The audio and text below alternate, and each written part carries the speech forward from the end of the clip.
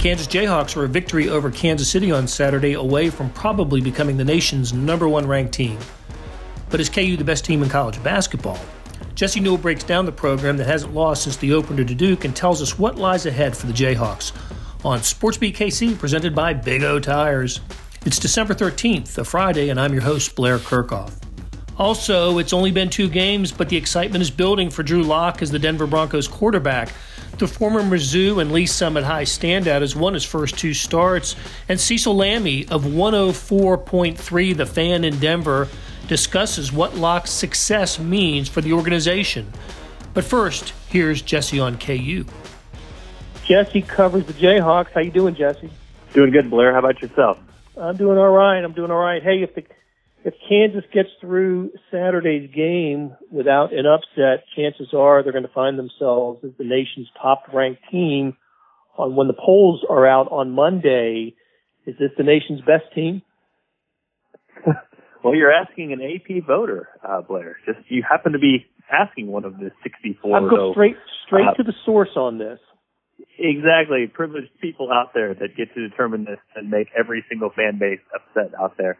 You know, for me, Blair, they are not, just based off of my ballot from last week, and I had Ohio State #1, Louisville #2, and Kansas #3. Obviously, with Louisville's pretty bad loss this past week, Kansas will likely move up to 2 with a win over UMKC this weekend. But, you know, the way I do it, I love to look at some of the advanced metrics out there, the ones that look at every possession, and I think it's going to be either Ohio State or Kansas for almost every single voter. It seems like those are kind of the 2 teams that move to the top of the list. But the way that Ohio State has played against some of the very top competition out there, I don't think it's a bad decision or the wrong decision to put them at the top at this moment. But having said all that, from talking with Bill Self lately and hearing his comments about his players and then also his team, I think he's pretty happy with where his team is at right now, where his program's at right now. I mean, if you think about all the drama that's gone on with this program, you know, you can talk about off-court stuff, you can talk about players, you can talk about, you know,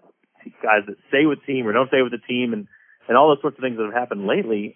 This has been sort of a smooth ride over the first couple weeks and first couple months of the season, where KU lost to Duke in the opener, which was unexpected, and had all those turnovers. Kind of the way they lost was unexpected, but ever since then, KU's just sort of cruised along. They've gotten a little bit better. Udoka's played well. The defense has been good at times. They won the Maui Invitational. So whether KU is #1 or #2, I think they will be #1 because they received a lot of the #1 votes last week and a lot of #2 votes as well. Whether they're #1 or #2, I think the most important thing is that Bill Self is pretty happy with the progress of the program and feels like, knock on wood, I guess, for the KU basketball program, they haven't hit many speed bumps so far. It's not a bad thing to be ranked #1. Kansas has been #1 many times throughout the Bill Self era, and before then they finished #1 a few times in the final AP poll. And right now they are #2 in AP, but Ohio State did jump them in the coaches poll last week, I noticed. So Louisville was 1, Ohio State 2, and Kansas just by a couple of votes, 3 votes I'm seeing. Is #3 in the coaches poll. So yeah, I can see a split decision from the AP and the coaches poll if that's the way it goes. I don't know who Ohio State is playing this week and if they have a chance to be impressive again, but you're right. The win at North Carolina alone for Ohio State was eye-opening. To go into the Smith Center and win by 25 like they did, that was really really interesting. And I think the Big Ten ended up beating the ACC in that challenge series or winning most of the games. So if for some reason Kansas isn't #1 on Monday, I don't think it's I don't think that Kansas fans will have much to complain about. But it is a nice thing. When was the last time KU was #1 in the polls? That's a good question. It would have had to have been a couple 18? years back at least. Yeah, I mean it was not last year, so. It's been a little while for Kansas, and obviously they had some preseason expectations, both last year and the year before, so it might have been more recently than we thought, but it also sort of speaks to, for Kansas, just the way the program has been.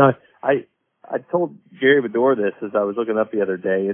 I've been around the program, I've covered the program, but sometimes when you go back and look at these things, it's just amazing what you're looking at. A lot of what we were talking about this past week is KU just won its 300th game of the decade.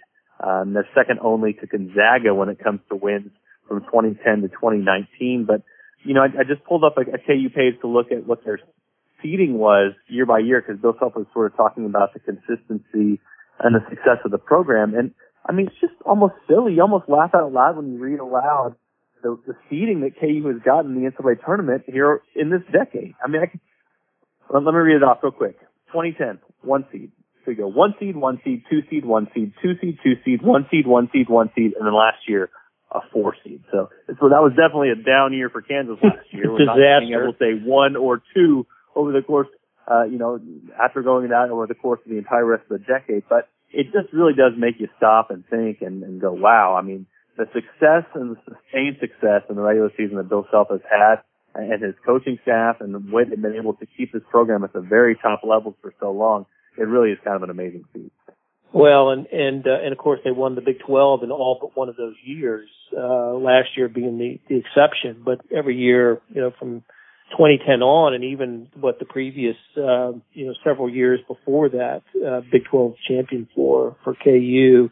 So let me run down a few players here. Let's talk about a few different guys. You mentioned Udoka Azubuike, and he's shooting a cool 82% from the field right now, taking a lot of high percentage shots. Has he taken a shot outside of the paint this year?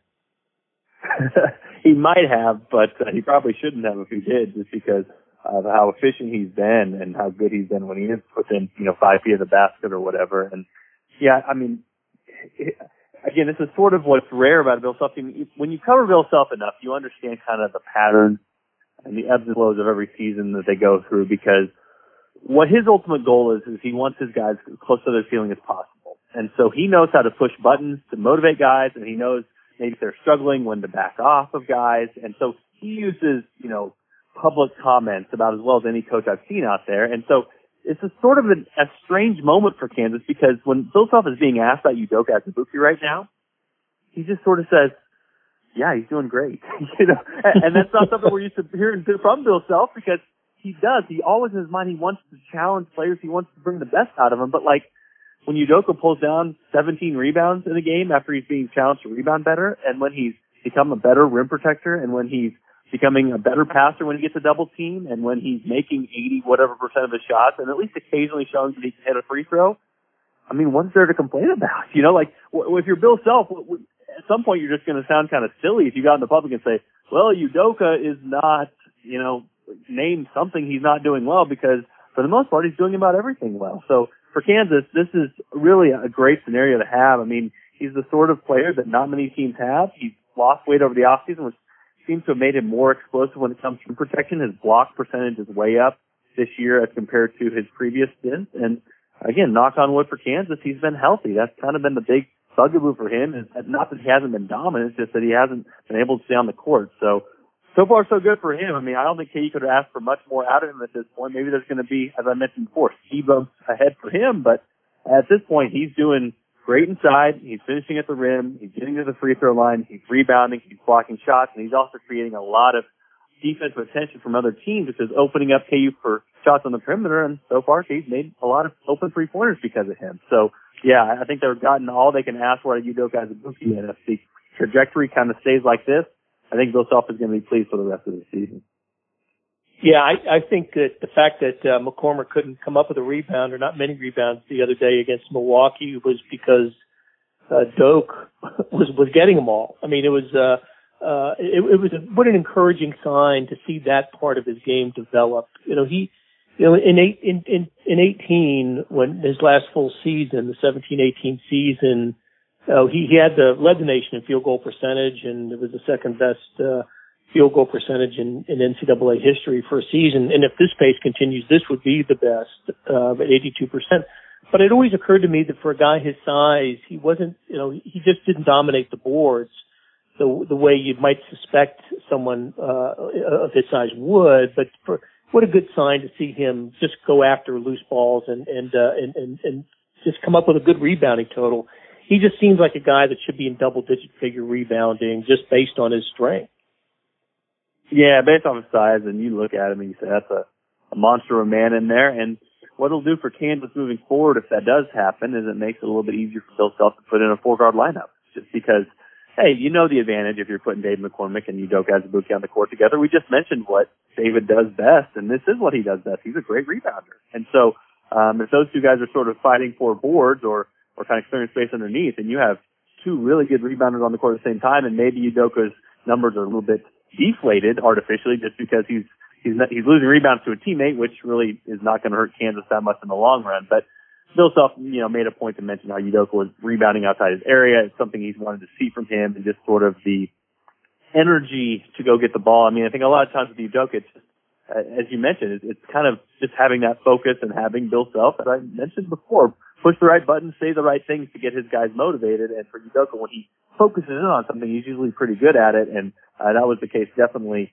in KU's last game this past week when going up against Milwaukee. And something else to watch moving forward. I mean, it seems like I write about this maybe 3 or 4 times a year, but Udoka's made 11 straight field goals. So we'll see if he can kind of continue that thing going against UMKC. It's just crazy to say these sorts of things, but I wrote out on Twitter like, oh, he's made 9 straight. I want to get that out there before he misses one. And he made 2 more in a row. So we have these streaks with Udoka where, it's really rare for him to make 3 or 4 straight free throws, but it's not so rare for him to make 10 or so in a row consecutive field goals. So that's just the type of player he is, and this kind of the dominant force he is when he can get that ball down there within 2 or 3 feet.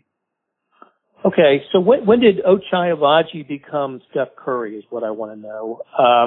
The guy can't seem to miss from 3 these days. What a nice development in his game. Yeah, he is the guy that could really help Kansas. I mean, if you look at sort of the pieces that they have, you're sort of getting what you think you're going to get out of most of the guys. Udoka is playing well. Devon has stepped up his game this year. And I wrote about that this week, just about how he is taking on more of an offensive load and has become an efficient scorer. He actually has made some of his strengths even better this season, driving to the rim, getting to the free throw line, things like that. Marcus Garrett's going to be your defender, and he's not going to do much offensively unless he needs to in a certain matchup. And then, Isaiah Moss is a sharpshooter.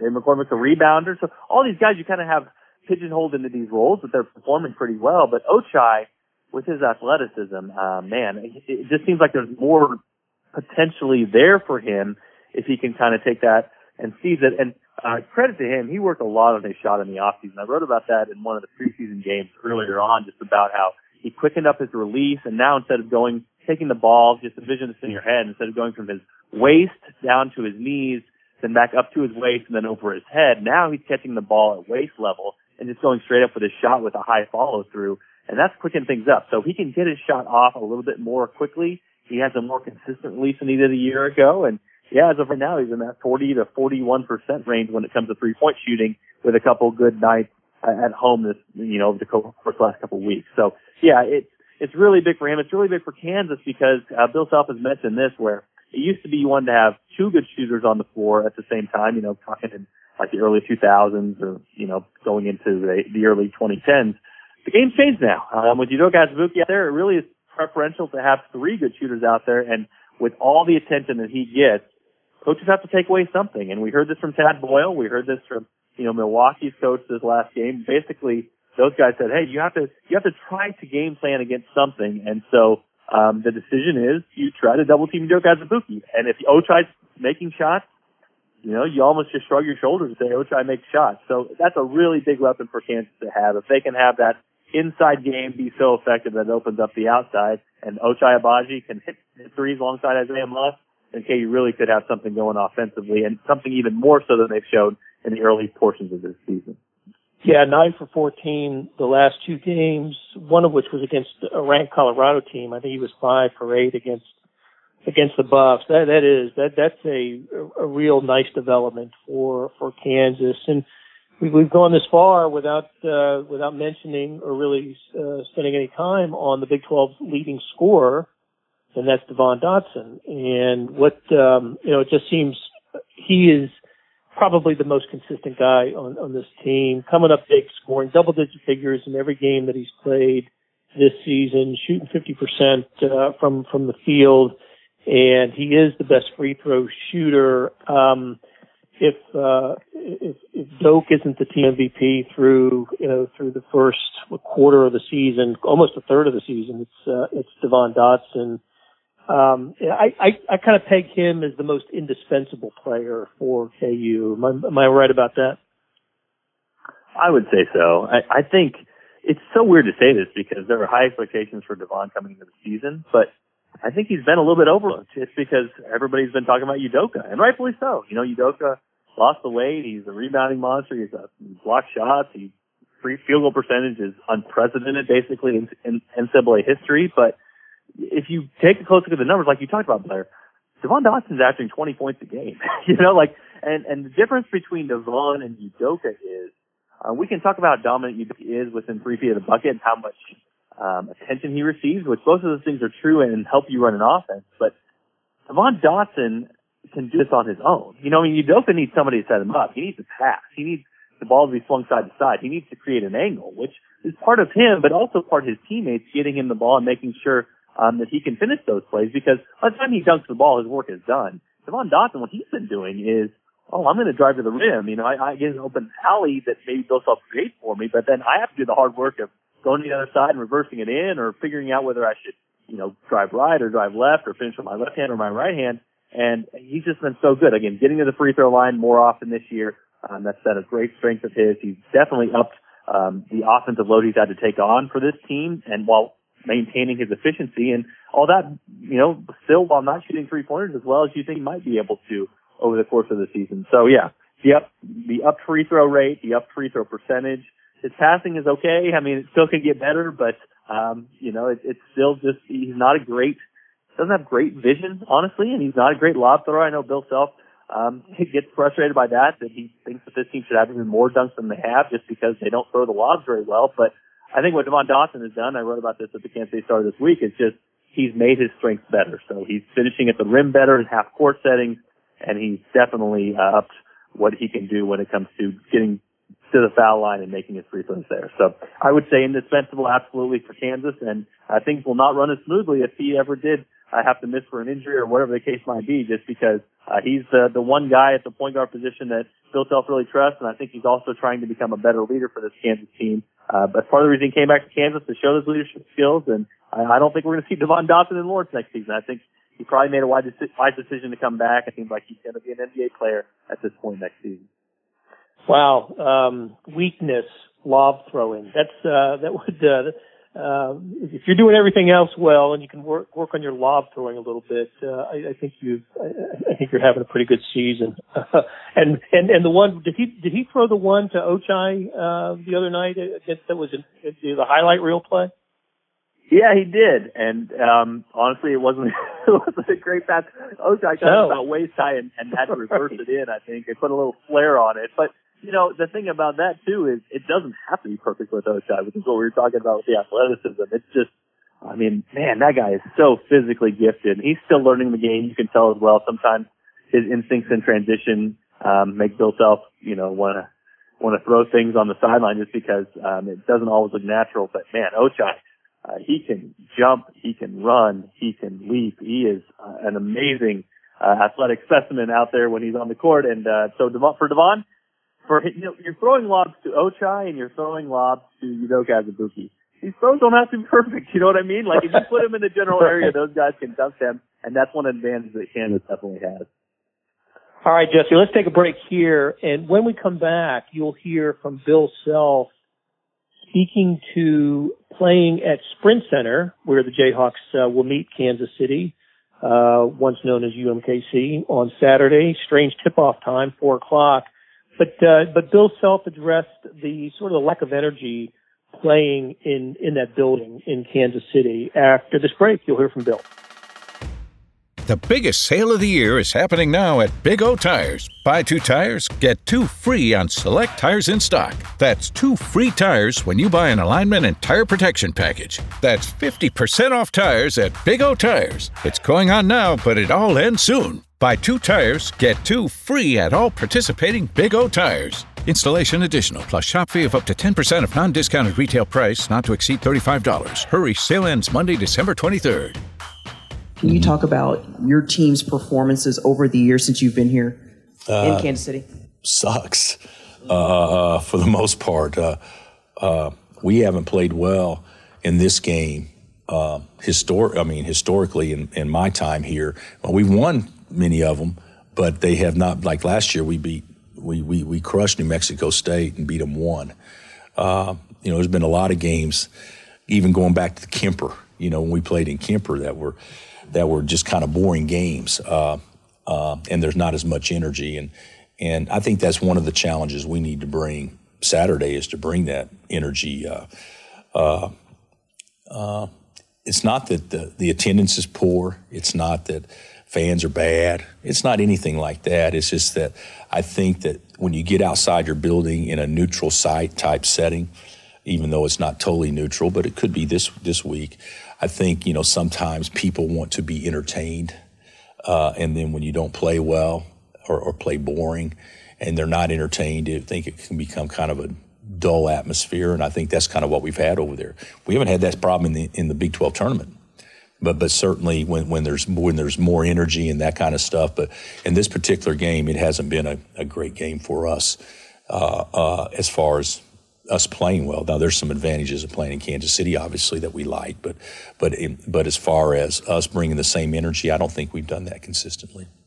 Okay, Jesse, that was Bill Self speaking to a question about playing in Kansas City, which is certainly the Kansas Jayhawks home away from home. The very first game that Kansas basketball ever played was in Kansas City. They played probably about, 6th or 7th of their games all time in Kansas City when you add in the tournament play and regular season play. But I thought it was an interesting answer that he gave about finding, having to create energy and it hasn't felt like a home court advantage at least to him over the years. What did you make of his comments?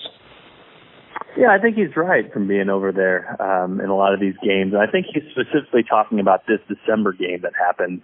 It's part of the season ticket package every year. But, the Big 12 tournament comes and there's just a little bit different excitement. And when you get other fans in the building, there kind of is this one-upsmanship that happens. And we talked about this a couple weeks ago, Blair, when we talked about the Maui Classic. The Maui Invite is so great, and that Lahaina Civic Center is so great because you have basically half and half of the fans, and they start trying to outdo each other. And nobody's like, oh, I'm just going to sit here and watch a basketball game. Everybody's like, I'm into this thing because if not, the Dayton fans are going to cheer louder than me. And so I think what's happened for Kansas in this particular game is when they face UMass or when they face Davidson or when they face Oregon State or Washington State, it's basically all KU fans in there and all KU fans that don't have the same sort of energy or enthusiasm because they're not in Allen Fieldhouse. There's not kind of all the ambiance that comes with that. And so potentially one thing I think that could help Kansas in this game is that I don't know if UMKC or Kansas City or whatever we want to call them is going to have a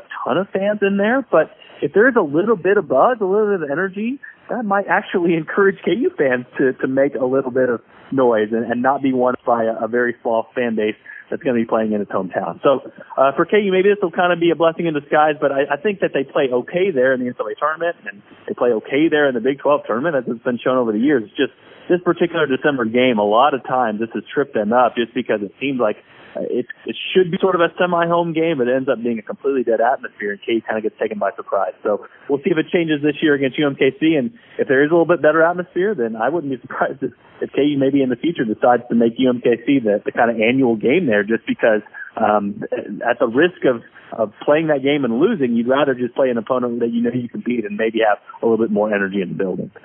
Well, if that was the case, if there is some energy based on the opponent on Saturday, I think Kansas City would love to play Kansas at Sprint Center on a regular basis. Did you know this is the very first game Kansas City will have played at Sprint Center? The Municipal Auditorium has been their kind of off and on home over the years. They're back at Sweeney Rec on campus. And they played the old Mid-Continent tournament at Kemper Arena, so the program has played in the venues in Kansas City through the years, but never at Sprint Center, which opened in 2007. I want to say maybe it was the 6-7 season, and it's been a long time, obviously, for that building to exist too long. It seems to me for UMKC not to have played there. So it'll be fun to see that program in the building. a few miles from their campus. The Roos are off to a 5-6 start this season. They actually got won a couple of games in a tournament, beating among others George Washington under first year coach Billy Donlin. Billy is former head coach at Wright State and replaced Kareem Richardson this year. It's they're just looking for some success there. Of course, this is a Roo program that's never been to the NCAA tournament. It's never been to the championship game of its conference tournament, and they're trying to find a new spark with a new coach. And their leading scorer, if I'm pronouncing his first name right, Javen White, transfer from Clemson, is their 6'10" player's leading scorer and rebounder, 12 points a game for him. I suspect we'll try to see what some programs do when they play in a game like this: slow the game down, try to win some win possessions by extending them, and then trying to get a decent shot toward the end of a shot clock. I think if you're a program like Kansas City that's a low major, and I don't know where they are in KenPom in the rankings, I expect somewhere in the 200s. That's the only way you can play this game, isn't it? You're not going to run with KU. Yeah, probably not. And honestly, if you're a new coach, first year coach, like you talk about Billy Donlin being, this might just be an opportunity for you to do what you do and see how it fares against Kansas. That's a great opportunity, obviously, for the Roos just to face a school like that. And they've hung in with some other opponents. I mean, we have to mention that. They lost at Oklahoma State by 18. They just faced at Iowa State. That was a pretty close game midway through the second half at Iowa State. And so, for them, yes. I mean, if you look at what Kansas right now, Kansas has very good interior defense. And so teams, almost 50% of shots against Kansas this year have been from three-point range. So the last four opponents for KU have shot 33, 33, 34, and 35 threes. It's almost like you're kind of trying your hand at the lottery. You're saying, okay, well, you're not going to get layups and dunks against Kansas anyway, so you might as well fire from three. If you get lucky and they go in one night, then maybe you have a magical day and a magical result where you're pushing Kansas to the very end of the game and have a chance to win it at the end. It doesn't look like a UMKC team that really loves to shoot threes, so that's not really an advantage on their part. But they can turn you over a little bit. They're pretty good when it comes to steal rate. They, have done a decent job on the defensive glass. And as you mentioned, they're kind of in the mid 200s. This is going to be a rebuilding job for Donlin. I think he probably went into this gig eyes wide open, knowing what he was going to be taking on. But for UMKC, I just think you probably embrace the moment, play you play your style, you be who you are, and you don't want Kansas to run up and down the court on you. You want to limit transition as much as you can, but you also have to be opportunistic. And if KU's going to give you some easy baskets, you might as well try to take them, because otherwise it's going to be very difficult to score inside against some of the length that Kansas has. And as we mentioned before, the shot blocking Udoka Azubuike, who's been very good as a rim protector so far for Kansas this year. Okay, so last time out, Kansas City actually led at halftime at McNeese State before losing by 9. First ranked opponent for the Roos since losing at Wichita State in 2017. Hey, Jesse, before we wrap it up, I wanted to ask you about a former Jayhawk who was in the news this week for his NBA play, and that's Devontae Graham. What an amazing game he had for the Charlotte Hornets against the Brooklyn Nets, where he dropped in 40 points, knocked down a lot of threes, brought his team back from a big deficit to win the game. I don't know how much of the Jayhawks in the NBA you follow, but this was an eye-opening performance by Devontae Graham, the second-year pro who spent a lot of last year in the G League. What's the story on Devontae in the NBA? How could a guy who was a second round pick and didn't factor in much at all last year turn around and have a game like he had this week? Yeah, it's amazing. He might be maybe one of the stories of the NBA this year, just based off what he's done. And you got some people out there even lobbying for him to become an all-star. That's going to be very tough in the Eastern Conference just because there's so many talented players there. But when you're dropping in 40 and when you're hitting game-winning shots at Madison Square Garden against the Knicks, he's opened up a lot of people's eyes. And he's a second-round pick out of Kansas. I think a lot of what you would assume the downsides to him were brought up in the draft process, which was he was an older prospect. He was 23 when he left Kansas. He had a year at prep school.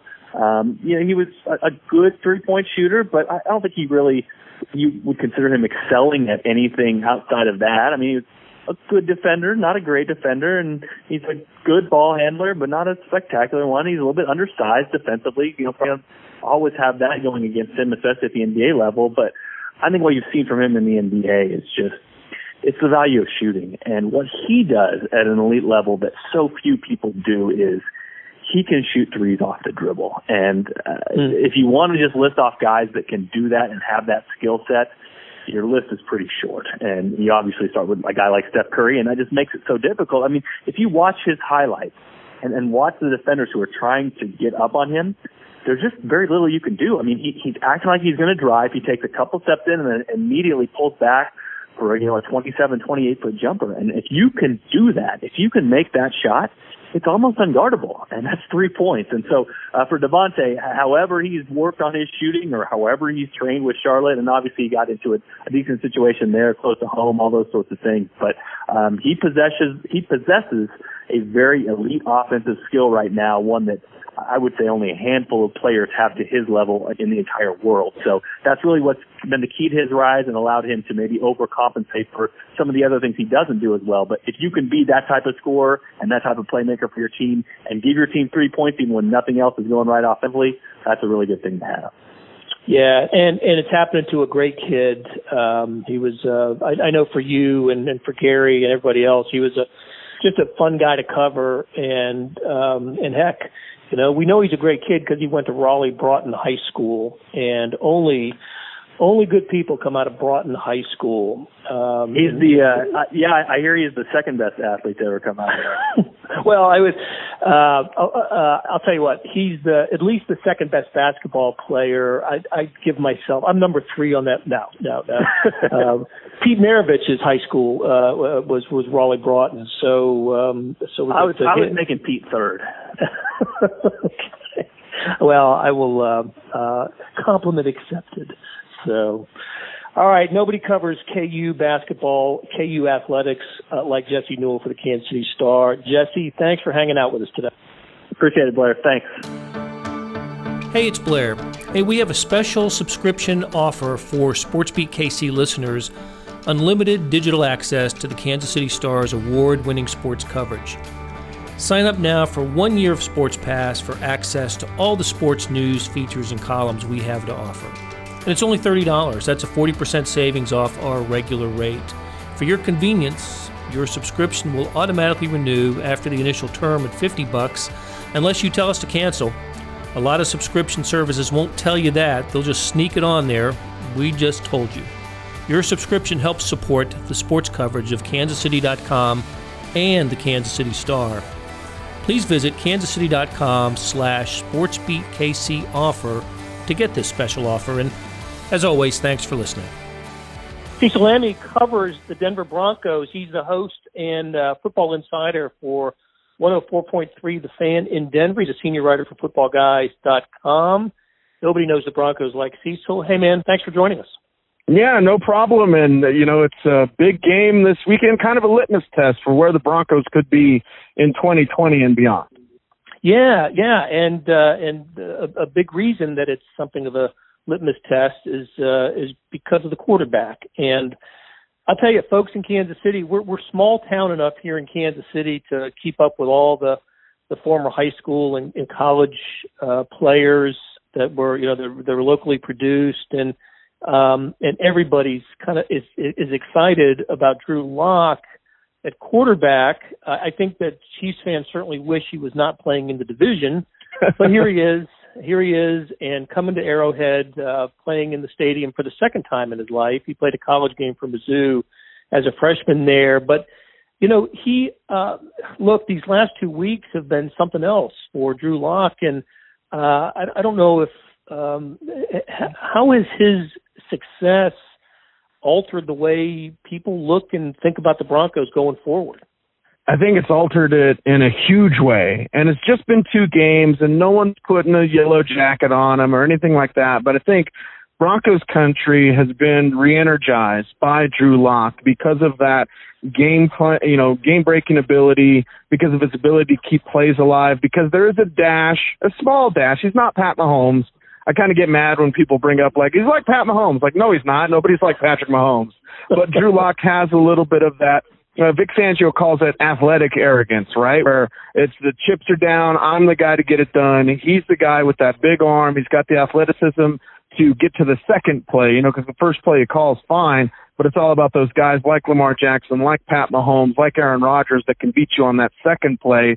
Drew Lock has that ability. Still rough around the edges, plenty to work on, but I think overall, this went from, a team where everyone was down, Vance Joseph for 2 years, everyone's down, Vic Fangio, it's not working.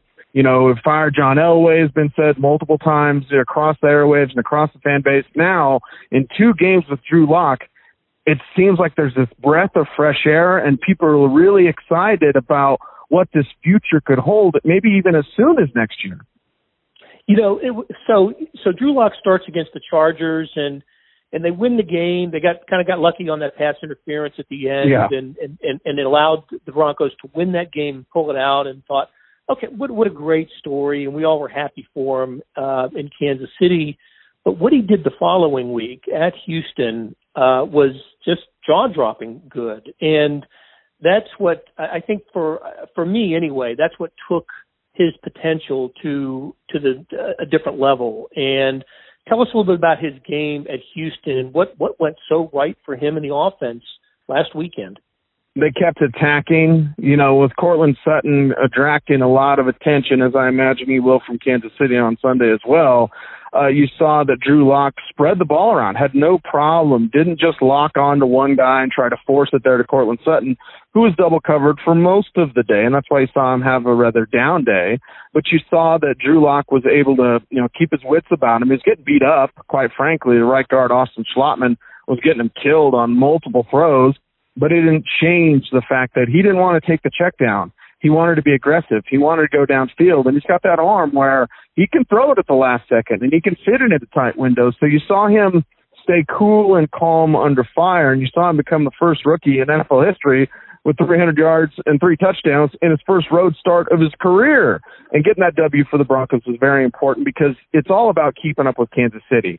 That's what, ever since Pat Mahomes steps on the field for the Chiefs, everyone's like, that's different, that's special, we don't have one of those. And the rest of the division, whatever happens with the Raiders and the Chargers, no, it doesn't matter. It matters about keeping up with Kansas City. And when you have a guy like Drew Lock, again, 2 games, not getting too excited, but you feel like maybe you do have a chance. If you build your defense, if you run the ball, like Drew Lock out there against the Texans showed you that here's a young quarterback that's willing to be aggressive, that will go through multiple reads, that will look for multiple receivers, and a moment isn't too big for him, even if it's in a tough, not a tough Arrowhead, but a tough place to play like NRG Stadium down there in Houston. Well, we are all looking forward to Sunday's game, noon kickoff here, and I saw that you picked the Broncos, or I'm sorry, you picked the Chiefs to win it. I did too.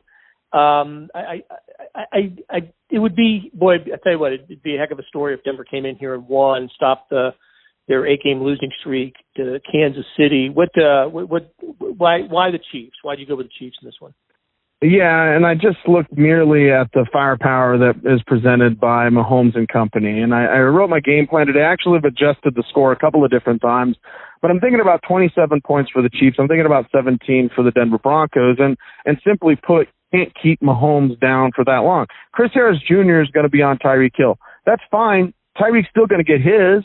The last game they faced off against Travis Kelce, and we all remember Mahomes knocked out of that game, so here comes Matt Moore. But Travis Kelce had the worst yardage total of the season so far against the Broncos earlier. You can't really keep that down. If Mahomes is in there, he's not getting 44 yards. He's getting 88 yards and a touchdown or 2. So just with that, and I've often said a guy like McCole Hardman, he's a sneaky play. If you're a fantasy GM and you're like, who can I add from this offense? Like McCole Hardman, it takes one play like it did against New England. It's one catch for 48 yards and a touchdown. So when you have Watkins, Hardman, Hill, Kelsey. Don't know about the backfield. The Chiefs don't really commit to running the ball anyway, but you just have those type of weapons at the disposal of Pat Mahomes. Broncos defense is solid, but there's holes to pick on, and ones that I believe the Chiefs will, and that's why they'll come out as 10-point victors on Sunday, in my opinion. Nobody covers the Broncos better than Cecil Lammey. Cecil, thanks for joining us, my friend. I appreciate it. Anytime. Links to the stories we discussed can be found in the show notes and on kansascity.com. That'll do it for another week of Sports Beat KC, presented by Big O Tires. Like all podcasts, we number ours, and this happens to be number 100 since becoming a daily enterprise. I wanted to thank those who have appeared on the show, especially the talented sports writers of the Kansas City Star. This show doesn't happen without them, and I can't thank them enough for their cooperation in making Sports Beat KC work. And then there are those on the other side of the mic. We used to kid around that the other podcasts would need to carve out a chunk of time to review their credits, and we just need a line to thank that day's producer. Well, that's still mostly the case, but the number of people who have contributed to the success of the show, well, you do need a chunk. So here it is. Thanks Kathy Liu, Leah Becerra, Derek Donovan, Jeff Rosen, Chris Fickett, Mike Fannin, Greg Farmer, Chris Oshner, Monty Davis, Todd Feedback, Neil Nakahodo, Rich Sugg, Jill Toyoshiba, Tammy Youngblood, and everyone else who's pitched in. Thank you much. We'll be back on Monday for episode number 101, and I already know the topic, Chiefs-Broncos. We'll talk to you then.